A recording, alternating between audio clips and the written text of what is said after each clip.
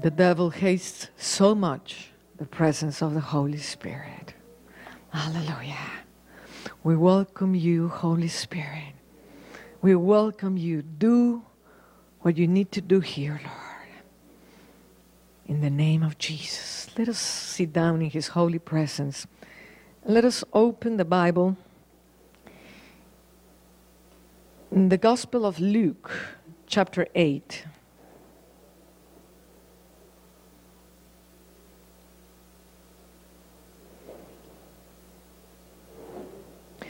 And they arrived to verse 26, 8:26, Luke 8:26. And they arrived at the country of the Gadarenes, which is over against Galilee. And when he went forth to land, there met him out of a city a certain man which had devils long time, and wear no clothes, neither abode in any house, but in the tombs. When he saw Jesus, he cried out and fell down before him, and with a loud voice said, What have I to do with thee, Jesus, thou Son of God Most High? I beseech thee, torment me not.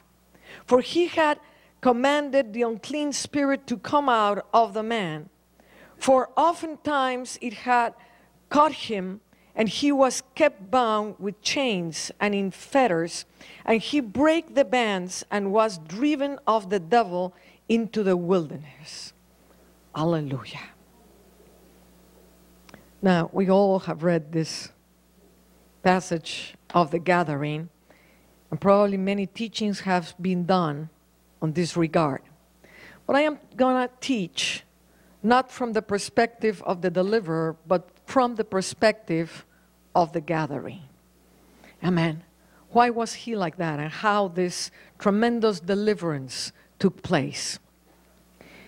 I was a gathering long ago. I was like this man. When I was 18 years old, I was not even seeking God. I was studying for my senior high school lessons. We're going to have an exam. So I was deep into my studies when I saw something that started to call my attention to go to the window. And it was a very rainy day. It was all covered up, and something was just dragging me to the window. So I went to the window, and among this overcast and rainy day, there was a huge, beautiful star that was shining there, and it really caught my attention. What could that be? So I was staring at the star when something came from the star into my room. And there he was, Jesus Christ, in my very bedroom. The whole place was just totally overtaken by the most incredible love, the most incredible goodness and mercy and power. All his glory was there. I could not stand in my feet, so I fell on the floor. I was shaking, and I didn't know what to do. I didn't know if I should lift up my face or something. The presence was so strong, and there he was. And he talked to me, and he said, I am Jesus Christ, your Lord, and I will manifest to you in its due time. And you will know me through a man with blue eyes, he said. And then he disappeared. He went away. And I stood in my room shaking, and I was totally transformed in that moment. The presence of the Lord was so strong. I was studying in an atheist school, and I went to the school to tell everybody about Jesus. I went to everybody. I told them, Jesus is Lord. Jesus is Lord. Jesus is the one we have to look after. I was absolutely in love with Jesus. From there, I was going to live in France. So I went to France. I lived in Paris for a couple of years. And I was so in love with Jesus. I didn't have a church. I didn't have anybody, not even one Christian around me. I was born in Mexico City, where the Christian church, I'm talking about the year 1974. The church was very, very, very small at that time. We are a city. Right now we have 26 million, but at that point there were probably 8 million people, and the Christian church was absolutely unknown and totally unknown to the people I knew. So I have never heard about Christianity. I grew up like a Catholic. So all I knew is that Jesus was among the Catholics. That's what I thought. So I went to Mass every single day. And here I was in France without speaking the language, but I knew that if I went to the church, if I had communion, if I prayed the Father's Prayer, and I do the little things I knew how to do, Jesus will come back to me. I will go out in the gardens, in the parks, and just tell the French, Jesus is Lord, Jesus is Lord. I was absolutely persecuted. They say all kind of things of me. I was the mockery of all those French people. And Jesus never showed up again. He was not in the Catholic Church. Everything was so cold down there. There was no Holy Spirit. There was nothing. There was just rituals and rituals. After 2 years, all that fire, all that persecution, no Bible, nothing, totally dry my love, not my love for Jesus, but my fire for Him. And I say, I cannot go on in the Catholic Church. He's not here. So I have to find Him somewhere. So I went to the Eastern religions to try to find Him. And I became a very devoted yoga, and I did all the meditations and all the practices and all the yoga things, everything. Again, after 2 years, because they say they have a Jesus there. He's a great avatar. One of the lies of the enemy is that he has to put the name of Jesus somewhere in his lies. The characteristic of counterfeit is not the opposite of truth. The characteristic of counterfeit is that which is alike, seems like the truth, looks like the truth. If I give you a red bill and I said, this is $100 bill and it's red, you will never take it as the real.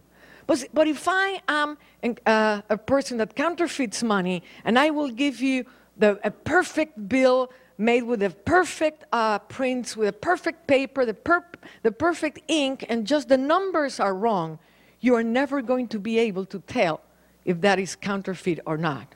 So the devil doesn't show up normally as this red guy with horns and really ugly, amen, and tell you just follow me. He will disguise himself as an angel of light. And in every false religion, the name of Jesus is there. It's the hook that makes them believe that something is real there. A religion that has no Jesus in there immediately looks like fake, looks like it's not real. But if the name of Jesus is there, it attracts New Agers. It attracts a lot of people. So finally, the avatar called Jesus never showed up. He was not there. And I was so disappointed. I left the New Age and I left all this yoga kind of thing. I started to eat meat again. I missed so much my steaks and my hamburgers. Hallelujah. And so I was desperate. I said, I need to find Jesus. I know He's the Lord. And He's nowhere. So one friend of mine came and said, well, what you're looking for, you can only get it by an enlightened one. The kind of level of revelation you're looking for, only those that are enlightened ones can give that revelation to you, can give you that kind of experience. And I said, but where do I find an enlightened one? I said, well, it happens that I know one. Well, take me to him. So here we go to the house of this incredible warlock. He was a tremendous magician, a warlock, an occultist.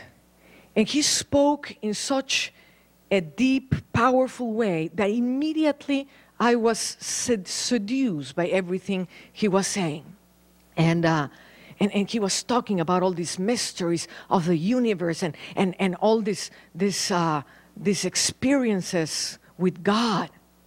And he said, how can I get to enter into the kingdom of God. How can I meet with Jesus again? And he said to me, you came to the right person. And he took out a Bible and he said, it is written here, everything that you need. This is the occultic. This is the guy, the warlock, that is telling me this. And he opened the Bible in John chapter 3. You all know this. Amen. You cannot enter the kingdom of God unless you are born again. So he read this, and I said, oh my God, that is deep. How can a person, I was like Nicodemus, how can a person be born again? Well, it's very simple. We have to give your spirit, you have to die to everything that is of this world. Well, sound very spiritual, right? You have to die to everything of this world, and then we are going to offer you to the spirit of death. And when the spirit of death overtakes your life, then you can be born again into the kingdom of God. So I said, I want to be born again. And I hold the Bible and I say, I've been looking for this all my life. Make me born again. So it took a while. It was not that easy to go into this ceremony. It's very similar to the Freemason ceremony. You have to go to the initiatic death experience. So they have to prepare your coffin. You have to be put there. They read everything like if you were a dead person. And before entering into the coffin, you have to be washed with the blood. And he opened again the Bible in Leviticus. And he started reading to me about all the blood sacrifices and the power of the blood to cleanse sin. And he said, you cannot enter the kingdom of God unless the blood washes you. So we needed to bring a series of roosters and doves. And so he killed the roosters and the doves. And here I was totally washed in blood. And he was proclaiming the cleansing of all my sins through the blood of Jesus. And then I had my handmaidens with me, so they dressed me up like a mummy, all wrapped up for my funeral. They carried me into my coffin, and there I was like a mummy. So they have placed all these images like saints and virgins and everything that you find in these churches. It's very delicate to have images. I mean, many times in America, it's taken so lightly to have an image of Jesus, to have an image of this, an image of that. And the way these images are worked by the enemy, it's so horrible. So they started to invoke the powers of these saints. They started to invoke the powers to come over me, and especially the power of death. At a moment, my body, I had an out-of-body experience. I was floating in the room and watching my coffin underneath, where they were reading all the liturgy of the death like they do in the Catholic Church or in a funeral. I mean, they were declaring, in peace, you may rest, Ana Mendez. So I heard those words were not very exciting, but anyways. So here I am, floating over the room, and suddenly it was like a black smoke that came out of one of the images of Saint Teresa. Saint Teresa is one of the images used of the power of death. So it was like a black smoke, and I saw a figure being formed. And it has like, it was very bony and very, very death-like. And that smoke, that spirit started to go inside of my body. And I was trying to stop that thing, but I was floating over there and I didn't have any control on my body. And that thing just totally entered into my body. At that point, there were like canes by a fireplace. And that is, the fireplaces are where the demons of death are invoked. And the spirit of death manifests through the canes. So at that moment when the spirit of death took over me, the canes started to dance around me. At that point, I felt like claws coming inside of my brain. I came inside my body, and I felt literally like claws were entering into my brain. And she said, I don't see nothing. When I came out of that ceremony, I was totally demonized. As my brother said in the morning, the power of evil have totally taken my life. I got new powers. I have now the powers. He said, the warlock said, now you have the powers of the kingdom of God. Now you have the powers of magic. Now you can see the spirit realm. Now you can have everything you wanted. And I started to have a lot of fame. I was an artist. I was a painter. I was a tennis player. The strength of the devil came over me. And I was just playing tennis, and I was just smashing everybody. Very soon I was at the top ranking of the tennis players in Mexico. I was making a lot of money selling paintings. And little by little, the ceremony started to go deeper and deeper. And at the beginning, I had a visitation of Satan. And he showed up like a beautiful angel. He showed up in its beauty. There is a fake beauty of the devil. And he came to seduce me. He came to so I can know him, so he can start coming every new moon, every full moon to my room. And at the beginning, it was a very extraordinary experience, just to talk with him, just to be friends with him. I didn't know he was Satan. He just gave me a name. And that name is the one I would call every full moon. One day, the spirit of the full moon, this angel of light, this Satan himself, showed himself the way he really was. And suddenly he took his mask off, and I saw the devil face to face. And he said to me, I have come here to claim you as my wife, and you will be married to me. When I saw the devil, I said, I'm not going to be married to you. And he said, well, there's no way out. I already own you. You have signed a contract with blood, and I own your soul, and you are to serve me. And I said, well, I will never marry you. Well, there's no way out. I am your master, and you will have to do whatever I ask you to do. From that moment on, there was a war that started. I was not going to submit to whatever he wanted me to do.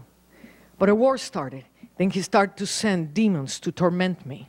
Demons to totally beat myself up. Like you see in the gathering, I found myself just throwing myself in the door, in the floor, in the walls, everywhere. And I just could not stop the tormenting. It was like feeling like I was being ripped off from within. And I mean, the torment, the pain, I will spend weeks just weeping, tormented without being able to do nothing. Just being under the foot of the devil for entire weeks. The pain in my soul was so strong that the soul can only take a certain amount of pain. Once it reaches a certain point, you enter like in an anesthesia. You cannot take any longer. He was destroying everything around me. He was destroying my family. My children were taken away from me. I could not see my children anymore. That was totally devastating me. My family was totally torn into pieces. My twin sister was caught with a tremendous tumor in the spinal cord, everything around me. What was the fame and the glory that I had once started to go down and started to go into debt and misery. And we used to gather with all the main warlocks, and we had awesome meetings in the Cathedral of Mexico, one of the major demonic places in Mexico City. And I gathered with major warlocks. I was among, we had a triangle of power, and we meet with the most powerful warlocks. Now when we think about witches and warlock, they always boast like if they have all the power, like if they have everything under control. The truth, we were all tormented. The truth is we were all weak. The truth is that we were serving the father of all lies, and we were living a lie that we knew. We were putting a facade. We were boasting in our pride, but the truth, there was brokenness in each and every one of us. And we were just waiting for the moment that the devil will hit one of us, or one of our children, or one of our beloved ones. And then we'll gather together and we'll say, oh, the little one, the baby has been touched. Let us do something. Let us do something. And we knew it was over. We knew there was no hope. We knew there was no invocation we could do, because the devil was going to take our beloved ones. Inside of every warlock, inside of every witch, there's a brokenness. I preach crusades to witches. I preach crusade to people in the occult, when they all boast and they think they know all things, but they know in their hearts they are broken. They have seen their relatives died in the most horrendous accidents. They have seen death all over. They have seen tragedy. Tragedy follows occult everywhere. Tragedy is all over. When you start to touch the subject of tragedy, that is the weakest point of the warlocks and the witches. I started to discover something. I started to discover the devil was not as mighty as he presumed he was. And we were charging major amounts of money to do witchcraft service to people. And we will do all kind of witchcraft to them. And there were certain people the devil could not touch. So one day, in one of the visitations of the devil, I challenged him. And I say, you promise that if we serve you, you will give us everything we ask. And we're bringing all these people to you, and you cannot touch that person that we are trying to destroy. Why is it that you cannot do this? Why is it that you cannot do that? Why is it that you cannot touch and destroy that marriage that we've been asking you to destroy? Why is it that you cannot touch that person? Why is it that you've been telling us that you have all the power, but you don't? And I spoke this word face to face to the devil. That day, I signed my sentence to death. After that moment, the spirit of death was after me day and night. It was like having a parrot speaking to me, clinging to my shoulder and telling me day and night, you're gonna die. I'm coming after your soul. I remember one day we went to the witchcraft market in Mexico City, my warlock and I. And we were gonna do this major ceremony, so we needed a lot of stuff. So we went to buy our stuff, and he said, I want to introduce you to the power of the miserable. This is the power that controls the witchcraft in Mexico. So he took me through the alleys to a very hidden place within the market of witchcraft. And there was a place, but there was no image there. There was nothing there. And he looked at the place and he said, well, it has been taken to eat. When a warlock says that a saint has been taken out to eat, it means that they're doing blood sacrifices to the image. That's why so many people are tied up with the images. We went inside the Catholic churches with the permission of the priests to bring blood to the images so they can captivate the people. Amen. Bowing and praying to images made of stone, made of wood. Amen. It's not stone and wood. It's the devil, and they have been worked out with blood sacrifices. So he said, well, it's not here. It's too bad, he said, because it's a very impressive image. It's like a little kid, but has no eyes. And from the holes where the eyes supposed to be, there's just blood coming out throughout his face. And I said, well, I thought to myself, well, finally, I'm happy I didn't see that thing. And we were walking out from the market when the warlock starts screaming, stop, stop, look down there, look down there. And I said, where? Just where you cross. And I turn around the very place where I have walked by.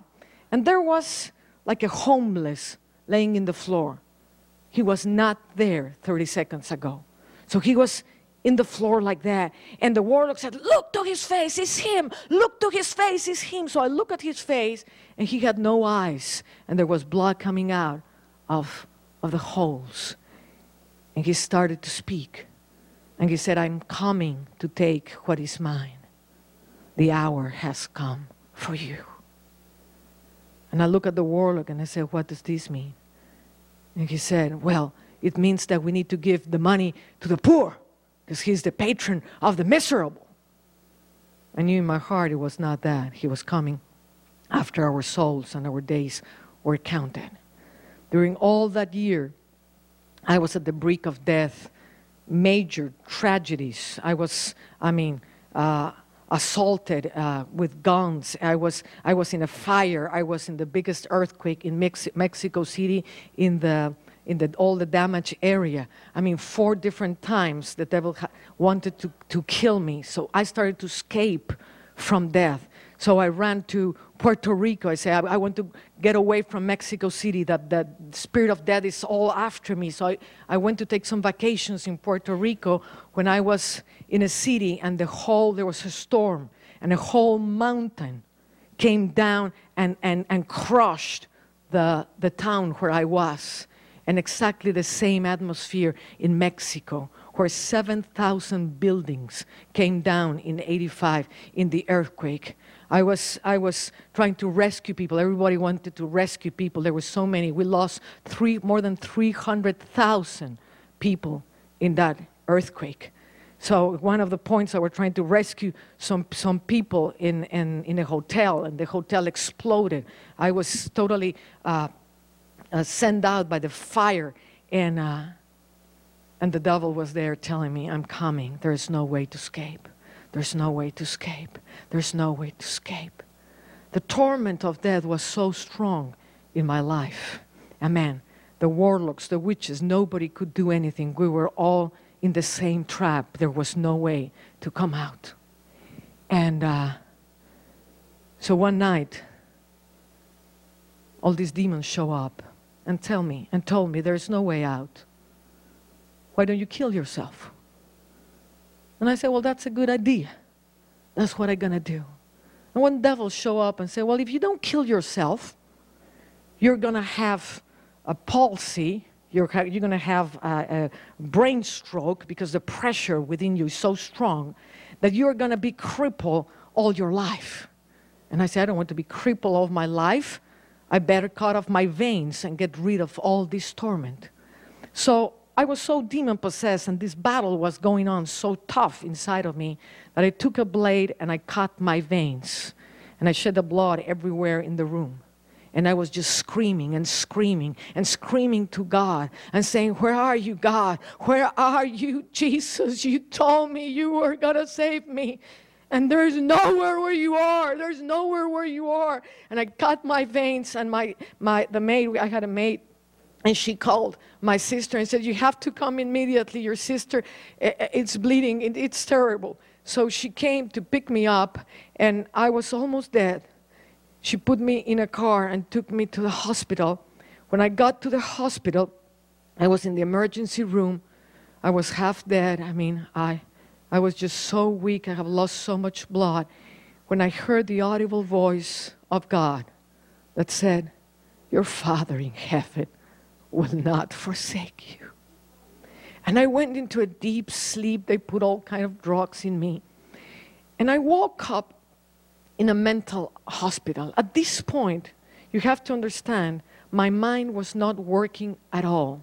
My face was already half palsy because of the extreme tension I was into with all these demons.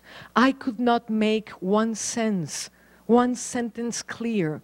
You will be speaking to me, anything, and I will turn around and I will say, oh yeah, look at the spiders in the wall. Oh, they are all over. And that was the conversation I should have with every person. I could not make sense. People will say one thing, I will say another. I was so out in space because of all these demons. One was talking, the other was talking, that I did not have a mind. So I entered to the hospital. I didn't know where I was. I mean, everything, I just was hearing all these people screaming. The nights in a mental hospital are so cruel. And you can hear all these people, I mean, just screaming. Everybody's demon-possessed there. And they have to tie them up, and they have to bring them to special shocks. And you're just waiting to the next person that is going to scream.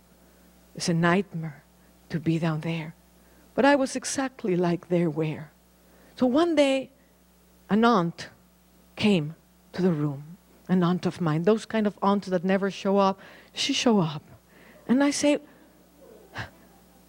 what are you doing here? Well, she said, I knew you were here. And I want to tell you, there's someone I met. There's a man that I met that I want him to talk to you because he truly changed my life. Can he come? And I say, sure. I'm going to be confined here forever. So I mean, some entertainment is bring him in. It was 7 o'clock in the morning, one morning, when a man entered my room.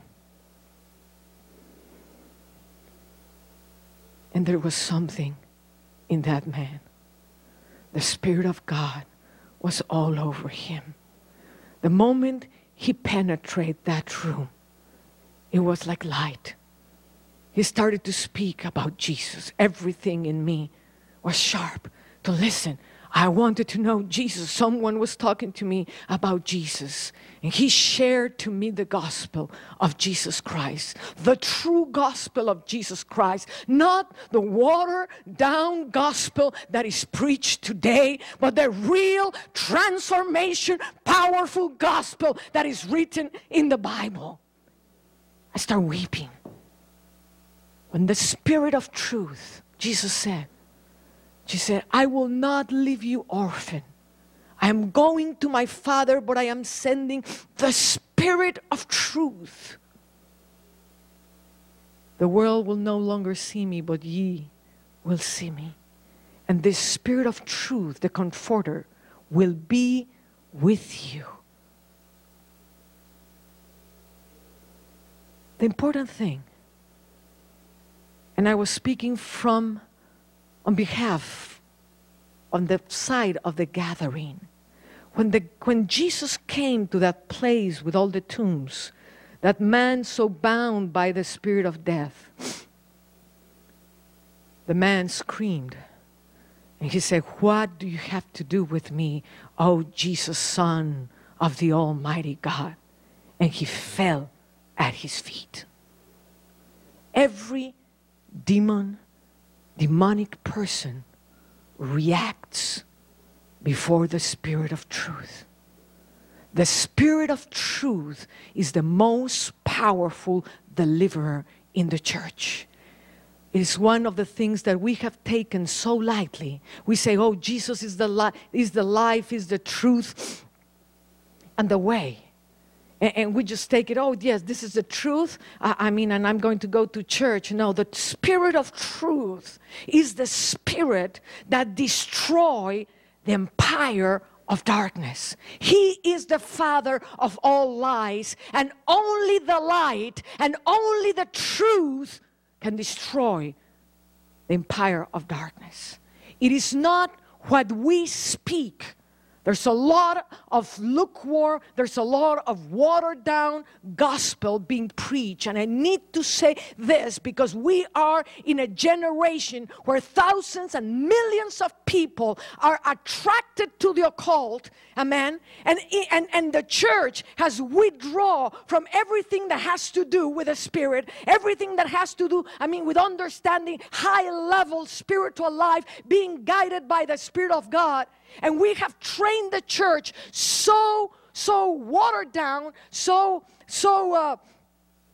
in a way that people are so dependent of the pastors.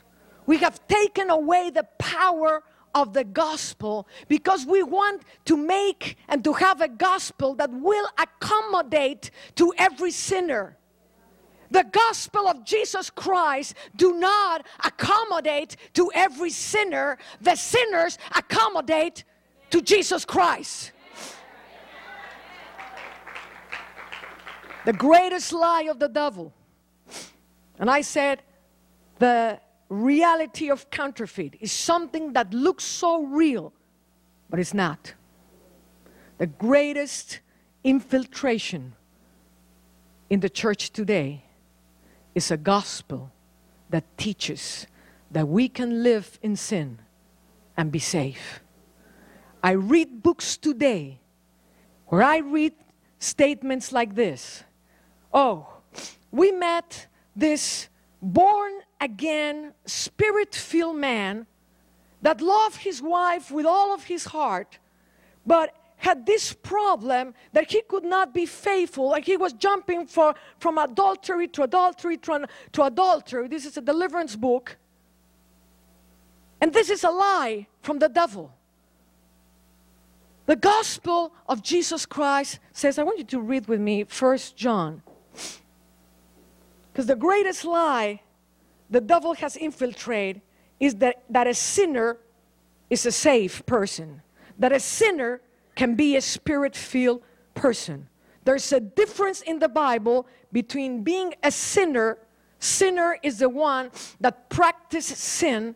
Sinner is the one that has not been drawn out from the kingdom of darkness into the kingdom of light. And that doesn't happen because you make a little prayer in an altar that says, Jesus, Jesus, you love me so much. Come and live into my life. I give you my life. And you're giving nothing to the Lord. You're still being the Lord of your life. Amen. You're still in your own sins. And this is what has contaminated with the spirit of lie, the church of Jesus Christ. There's nowhere in the Bible, and I challenge anyone here, there's no one in the Bible, none of the apostles that consider a sinner a safe person. Paul said, we said, oh, but that's a carnal person. There's a difference between immaturity and sin. There's a difference between being an adulterer. You know what is the percentage of people in the church today that are plugged to the internet, to pornography, having a double life and calling themselves spirit-filled believers? Because we have told them you can be a sinner and you can be a believer at the same time. The very person that says with your mouth you confess, with your heart you believe for salvation, and with your mouth you confess for salvation, said, he that is a sinner, he that doeth fornication, adultery, he that lies, he that is a drunkard, he that steals, he that do all these things will not enter the kingdom of God. We have reduced the gospel, the marvelous gospel of salvation, into a one little verse in Romans 10. Where Romans 10 is not the gospel of Jesus Christ, it's just one piece of a marvelous truth, which is salvation. James says, without faith, without works, is nothing, is death. Amen. John says, he that sinneth is not of God. Come with me to John, 1 John, chapter 3.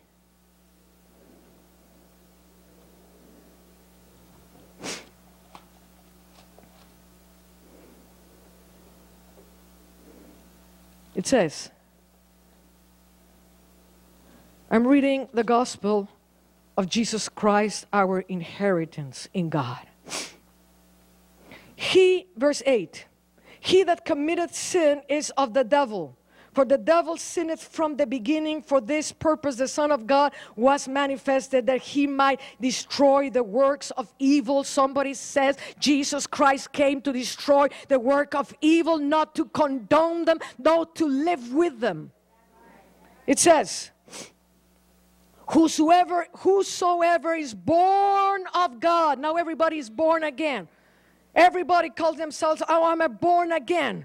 They're in adultery, they're in fornication, they're cheating people, they're stealing, they're having lives that are a disaster, they're liars, they're hypocrites in the church, but they call themselves born again Christians. It says, whosoever is born of God do not commit sin. For his seed remaineth in him, and he cannot sin, because he is born of God. In this the children of God are manifest, that the children and the children of the devil. Whosoever doeth not righteousness is not of God, neither he that loveth not his brother. For this is the message that ye heard from the beginning, that we should love one another. Hallelujah. He that practices sin is of the devil. He continues in chapter 5 and says in verse 18, we know that whosoever is born of God sinneth not, but he that is begotten of God keepeth himself, and that wicked one toucheth him not. There's a difference between being an adultery and being someone that is immature. There's a difference between saying, oh, I'm of Paul. Oh, no, I'm of Apollos. That's a carnal mind. And being hooked into pornography. How many can see the difference? John speaks about sins. There are sins of death and sins that are not sins of death. Oh, no, sister, we don't preach on that. That is Catholicism. No, it's not Catholicism. It's in my Bible. It is the gospel of Jesus. Amen. There is sin that trespasses the body. What is truth in the natural is truth in the spirit. If I take a knife and I cut my arm, I am wounded, but I'm not going to die. But if I take a knife and I trespass my lungs or my heart, inevitably I'm going to die. Trespassing of the spirit. Sin trespasses the spirit. There is sin of death that causes that spirit to die.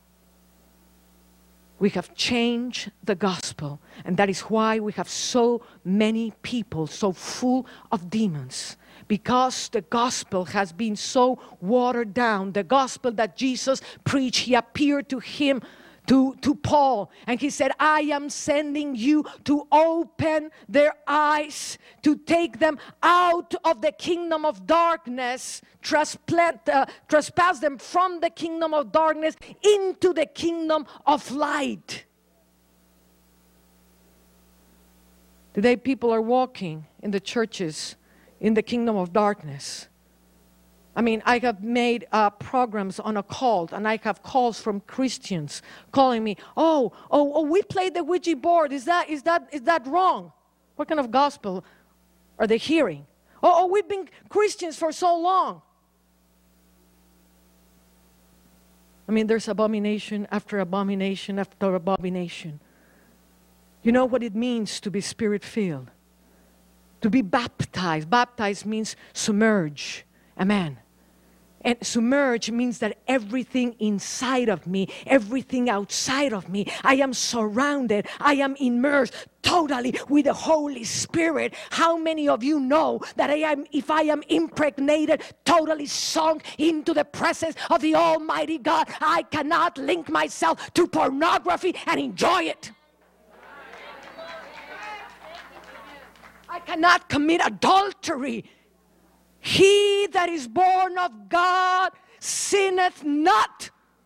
Spirit of truth, come upon us. Spirit of truth, come upon us, because this is the spirit that overcometh the occult. I heard a message that was not coming out of someone that repeats. We call people to the altar. We say, oh, repeat after me this little prayer. Now I'm going to state apostolic foundation here. Apostolic foundation was spoken by the Apostle Paul and said, this is the foundation of the building. This is the foundation of the gospel. The Lord knows whom is his. And come out of iniquity anyone that invokes the name of Jesus. Come out of iniquity. If you are going to dare to invoke the name of the Holy Spirit of God. Today we just repeat little things. We train people how to repeat little things, and we have turned the most powerful gospel, the most powerful essence of God in the world into little formulas that have millions of people bound up to lies. Jesus went not after every person to adapt the gospel to their own needs. When the young man came and asked him, what should I do to enter into the kingdom of God? He says, you should do my commandments. He said, oh, I do your commandments since I was a little boy. Now give all your money to the poor. And he went out sad because he had a lot of possessions. Jesus did not went after him and say, oh, like we should do today. When this millionaire walks into our churches, oh, don't worry, no. Don't worry, you don't have to be that radical. The Lord is going to be dealing with you. And we adapt a man-made gospel that is keeping the church in the bondage of the devil. He that sinneth is of the devil. Gospel of Jesus Christ. He that is born again sinneth not, for the seed of the Almighty God prevents him, and he cannot sin. When you are born of the Spirit of God, the very life of Jesus within you, when you are tempted to go and sin something powerful, something that is not of this world, something that is real and truthful within you, stops you. And you cannot sin. The gospel of overcomers. Today everybody screams and shouts, oh, we're more than overcomers. And everybody is in all kind of bondages and tragedies and sickness and poverty and all kind of stuff.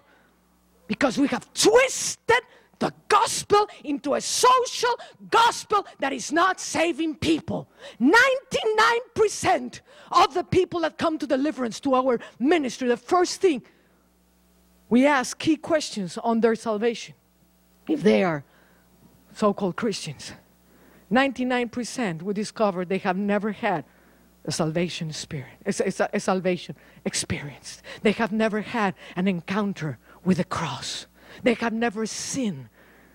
Jesus told Paul, I am sending you to open their eyes so they can see. And if they can see, they can be translated from the kingdom of darkness to the kingdom of light. I was before this pastor when the light of the truth, not just words that we learn in a seminary how to repeat, because that's how we train our disciples today. Oh, this is what you have to say. This is what you don't have to say. We teach them how to discuss, but not how to manifest the glory that destroys the enemy. Jesus had not spoken one word when he showed himself up before the gathering. And everything in that man was tormented by the presence of the Spirit of truth in Jesus. What do you have to do with me? I didn't have a mind when I was locked up in that psychiatrist's hospital. But when the Spirit of truth opened the mouth of that man, light and clarity came to my mind. The gospel is not a formula. It's not about what you say, but from what place are you saying it? He opened up his mouth. A Jesus that was alive in him. A Jesus that was truth in a holy man of God. And I wept. And I say, I recognize everything you're saying is truth. But the covenants that I have with the devil are so strong. And I know that nobody can come out of this path. And he said, that is not truth. The blood of Jesus breaks every covenant. And then I said, what do I need to do to come to him? I want you to realize this is not someone in the street. I want you to realize I was like the Gadarene. And I said, what do I need to do to come to Jesus? And he looked into my eyes. And he only said one word. Repent. Repent. We took so lightly that word. Oh, just repeat, just repent. Just repeat after me. It's not about repeat after me. I have called you to open their eyes so they can see, because if they can see, and what is it that they have to see in order to be taken out from the kingdom of darkness into the kingdom of light? They have to see the filthiness of their souls. They have to recognize what they have done to Christ. When I heard the voice, repent, it was an earthquake in my life. I knew it was not the Catholic repentance social gospel that I have heard, but that I was in front of something that was so pure and so truthful that I could not play with it. At that moment, my eyes were open, and I could see my filthiness. I could see the ugliness of my spirit. I could see how every part of my face, how every trait of my face was totally transformed and deformed by the demonic powers that were inside of me. I could smell the smell of sin. Oh, it's so stinky. The smell of fornication, the smell of bloodshedding, the smell of idolatry, the smell of witchcraft. Today, thousands of people want to present themselves into worship before the living God with stinking smell of sin, offending the very nostrils of God. I saw myself. And a great shame came to me. I was so sorry. I was so sorry. And at that point I saw, I don't know if it was a vision or my imagination, but I saw Jesus hanging on the cross.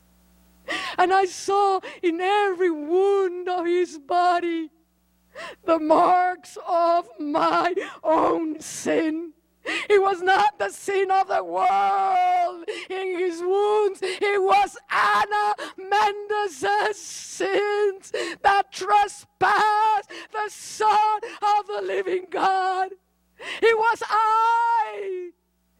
And my name was in those nails. My name was in those wounds. My name was written everywhere. Him. Repentance is not repenting from a sin. It's repenting from having crucified the Lord. And then we can say, I love you. Everything that I was seeing in me had crucified him. And I said, Lord, how can you have mercy on me? How can you have mercy on this witch? But out of those very wounds, the most extraordinary mercy came and forgave me. And then the pastor came and put his hand on top of me and just said these simple words. I mean, I'm not talking about a major deliverance ministry. He was a simple man of God.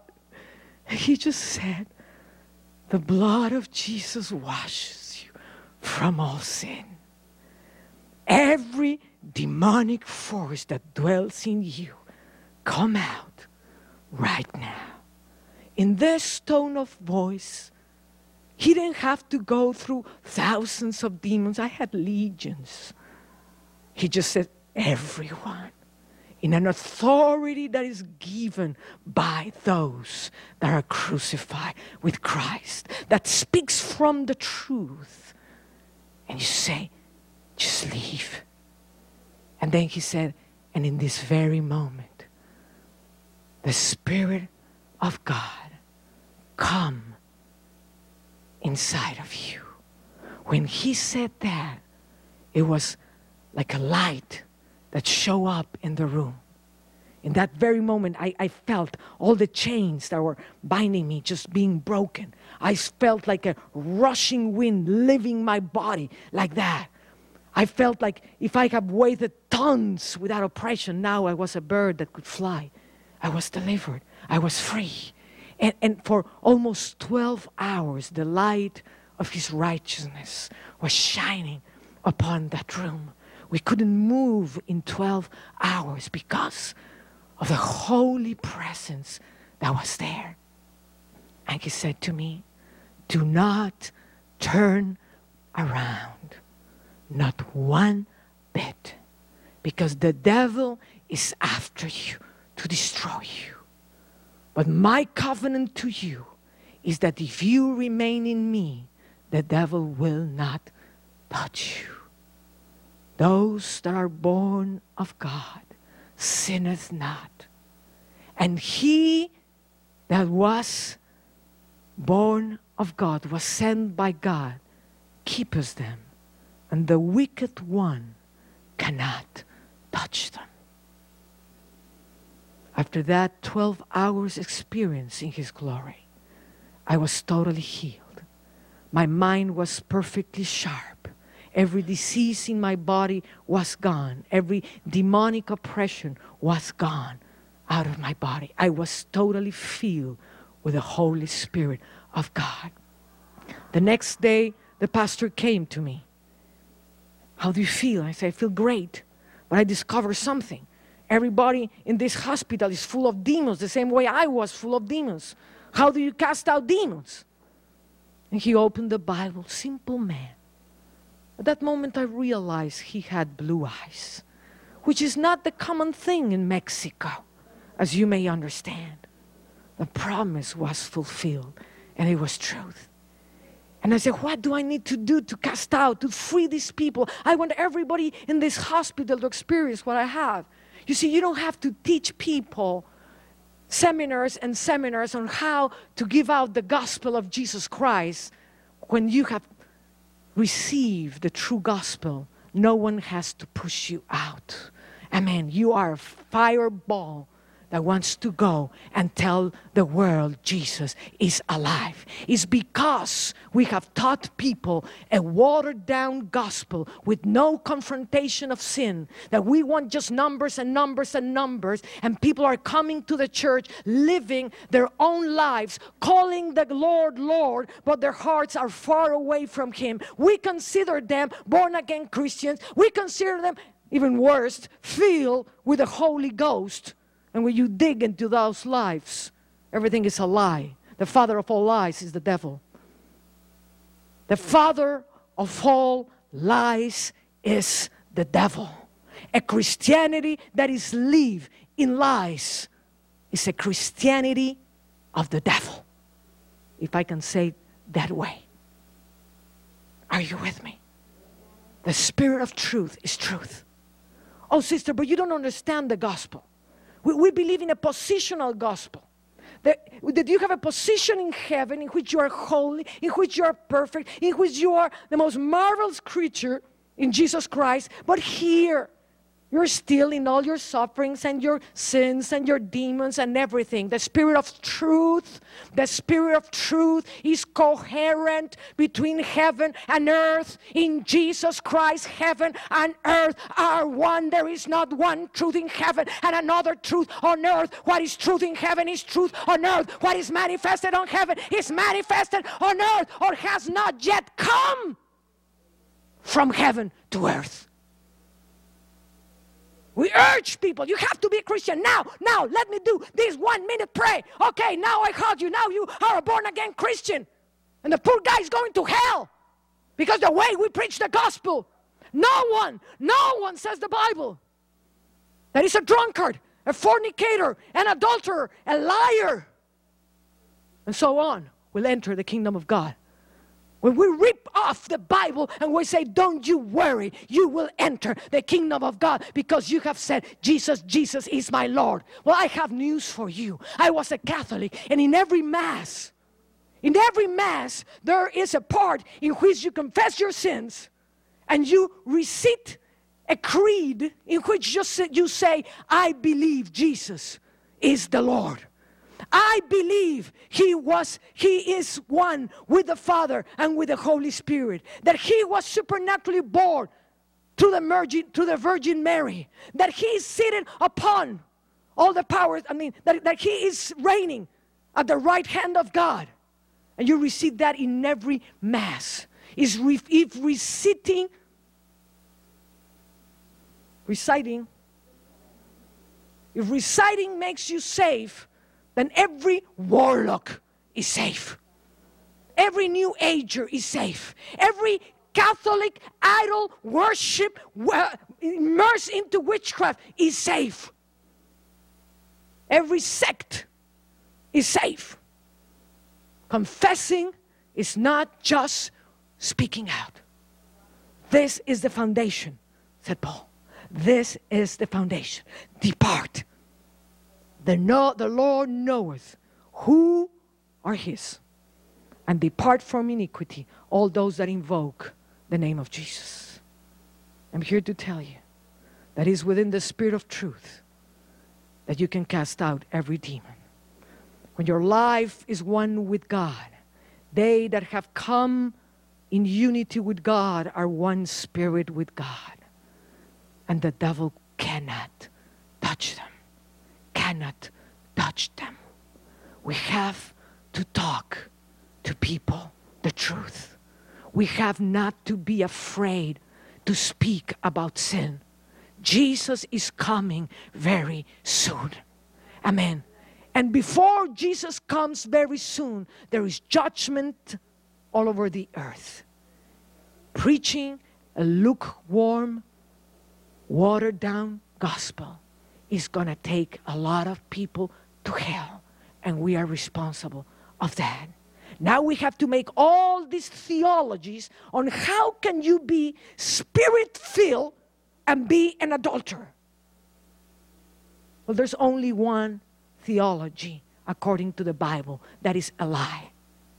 No one can be Spirit-filled and be an adulterer. Oh, but I speak in tongues. Well, the manifestation, I say, I will send the Holy Spirit and He will convict you of sin. If the tongues that you are speaking are not convicting you of sin, those tongues comes from another spirit. Of righteousness, because I am going to the Father. Righteousness means that you recognize the Lordship in order to obey the Lordship. He is the Lord. Whatever He says, you do. You have no option. You are obedient, and your life do not belong to you any longer, but belongs to Him. He will convict of righteousness. Oh, but I am an unrighteous person, but I call myself a righteous. Well, that is a lie. 1 John chapter 3 says, let no one deceive you. Let no one deceive you. He that doeth righteousness is the one that is righteous. Let no one deceive you. Oh, we are the righteous, but we are in sin. Let no one deceive you. That truth is not true. It comes directly from the pit of hell. Amen. That is why Christians have so little power or no power against the devil. That's why they have to make up all these theologies on deliverance. Amen. To make up a theology fit a lie that was wrong from the beginning.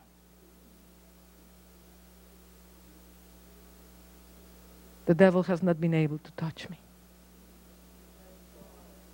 I see people persecuted.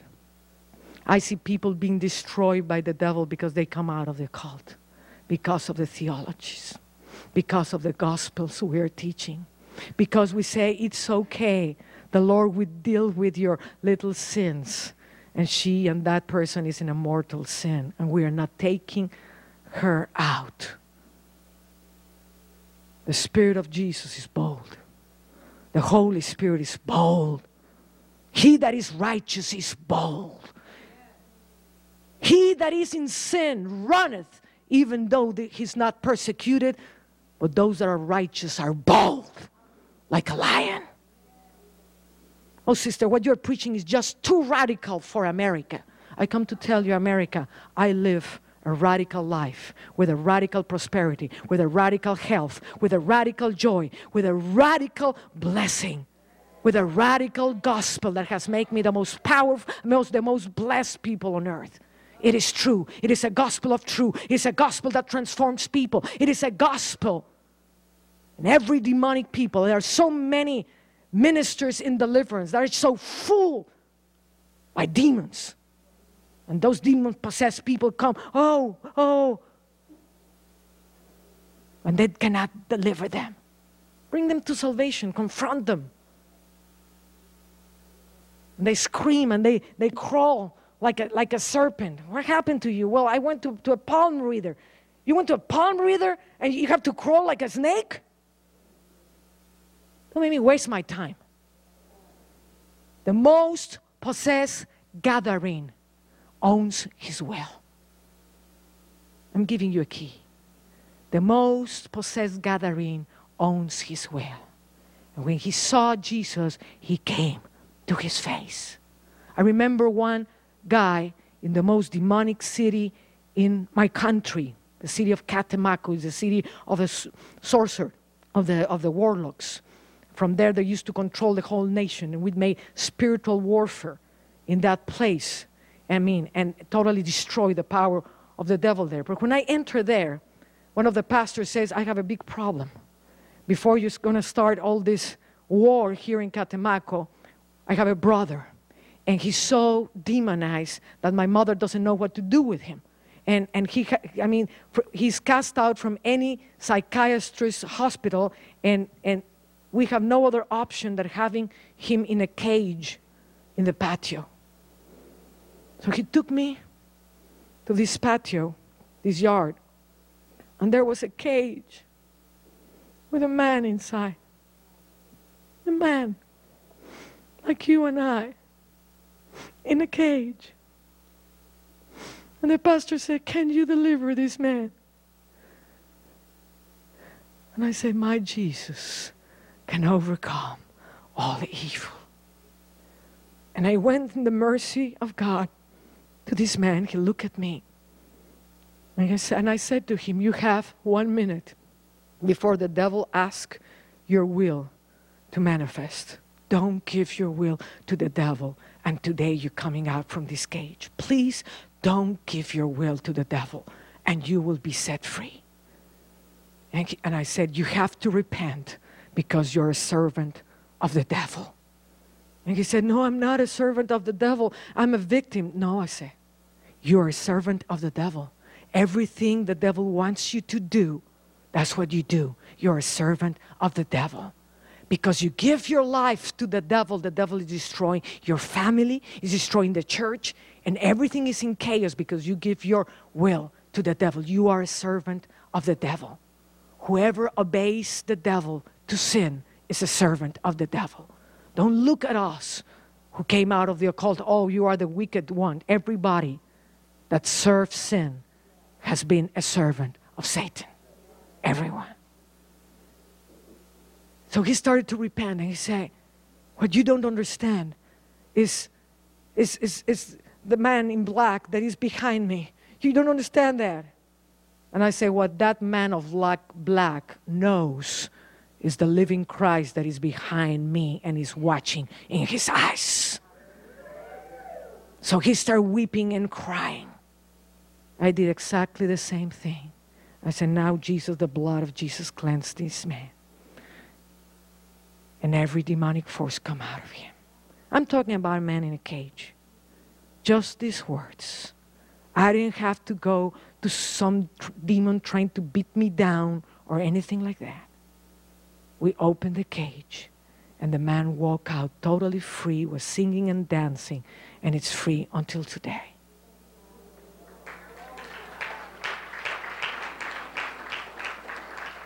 The Spirit of truth can do much more than any formula of deliverance. But we need to teach our churches in a different way.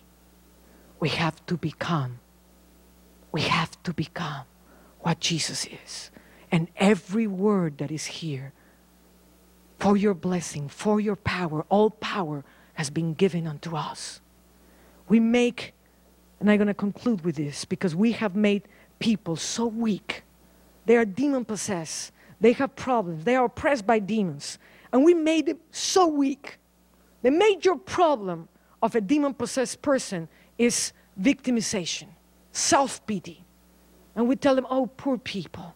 Oh, no. You cannot do anything. You have to come to our team so you can be delivered. Oh, please call us. Oh, poor thing.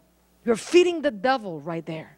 We teach our people, once they come out of the cult, to become bold, to fight their battles. God has given us a divine instrument. It's a divine wrath against the enemy. We have to develop divine wrath against sin, divine wrath against the enemy. And everybody is able to fight.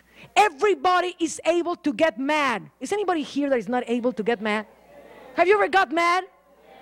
That means you can get mad at the enemy. And if you train your people to be mad at the enemy, they can fight their own battles.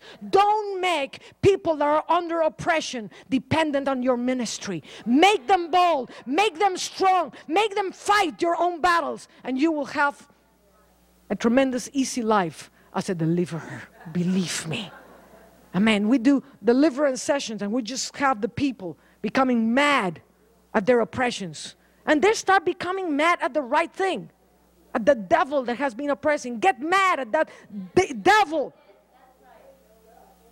of shortage, of illness, of oppression, of whatever it is. Get mad at it.